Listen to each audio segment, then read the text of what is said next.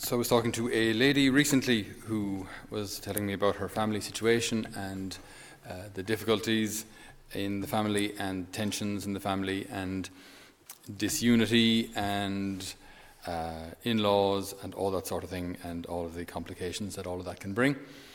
And she just looked at me in the eyes and said, "Nothing will aid you as much as worrying about your children.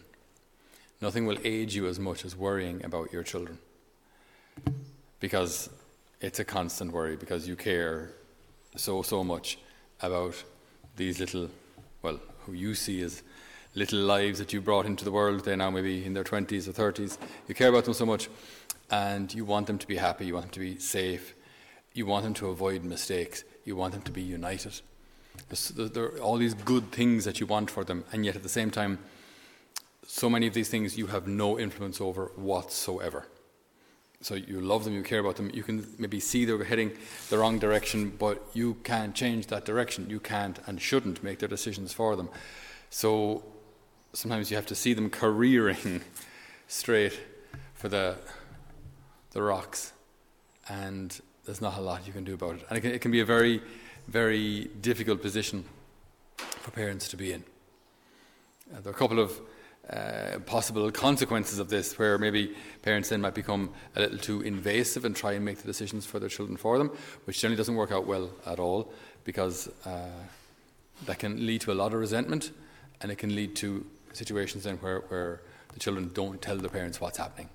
They kind of distance themselves. How is things? Good, all good. How are things? How are the relationships? All fine, and just keep them distant. That way, you don't the parents can't get involved because they don't know enough. That's not ideal. It's not ideal from either perspective. And the parents feel ostracized and the children are alone. Which, when I say children, I mean young adults, but they feel they're isolated as well. So what do we do? What can we do? It's so important for us to believe in the power of prayer. I remember hearing once a lady said to our Mother Superior, she said, "Well, I've got these difficult situations to deal with, but sure, I've nothing else to do now but pray. There's nothing else I can do. It's my last resort."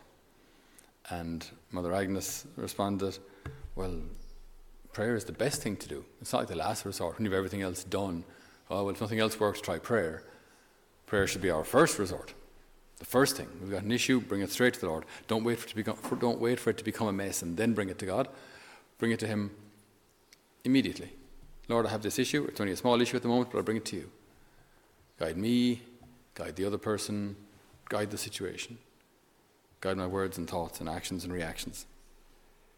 To not see prayer as the last thing when there's no other option, but to see it as the best thing, our first port of call and our first reaction." In our gospel today, the Lord speaks about, we could call it coherence maybe, that if we're going to the temple, as He says, you're bringing your offering to the altar, and there you remember that your brother has something against you, leave your offering there before the altar. Go and be reconciled with your brother first, and then come back and present your offering. So if we're back in the day, obviously Jesus is talking about going to the temple, making our offering for sin. Keep in mind maybe something like the lamb of offering for the Passover. While it's good to do these liturgical things, so fast forward to us, while it's good to go to Mass, the Lord also wants us to be coherent with our lives outside. So there's no point everything looking good because I go to Mass every day in our case, or maybe every week, and this can happen as well, where we begin to pat ourselves on the back for being so good that we go to Mass every day or every week, every Sunday, and yet there can be gaping holes in our relationships with others. So the Lord wants us to be coherent, as in there's no point putting on a kind of a religious show when at the same time we're not getting the basics of love right.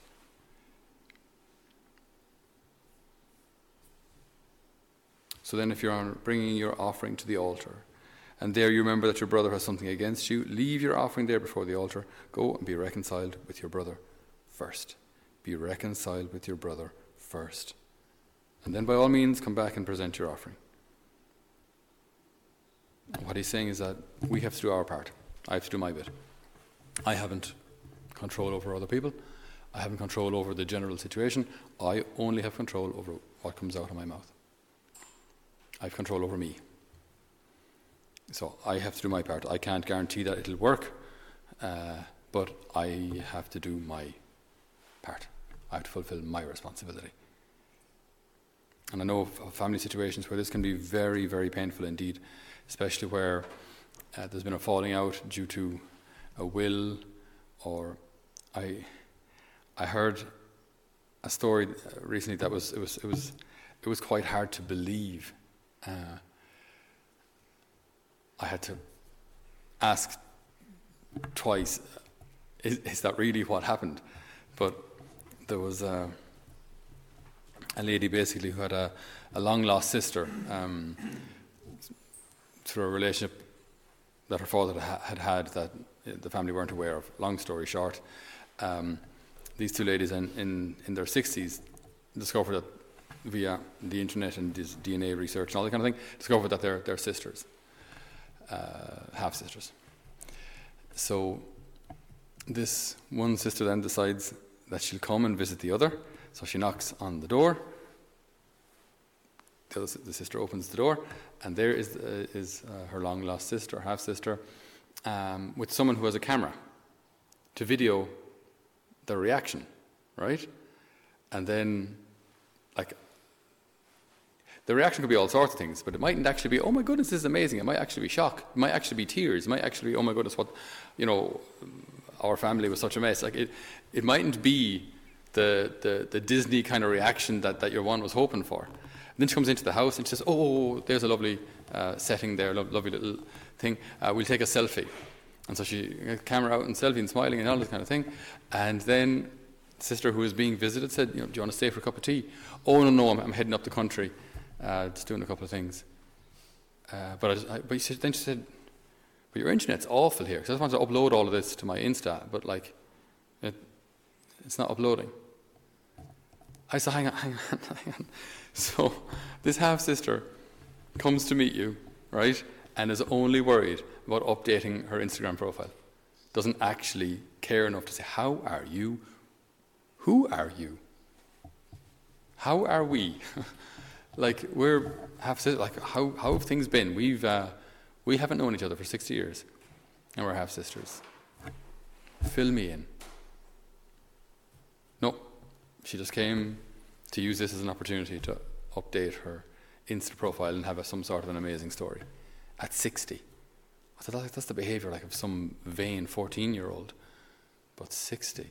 Just actually using the other person for your own Insta story. I don't know.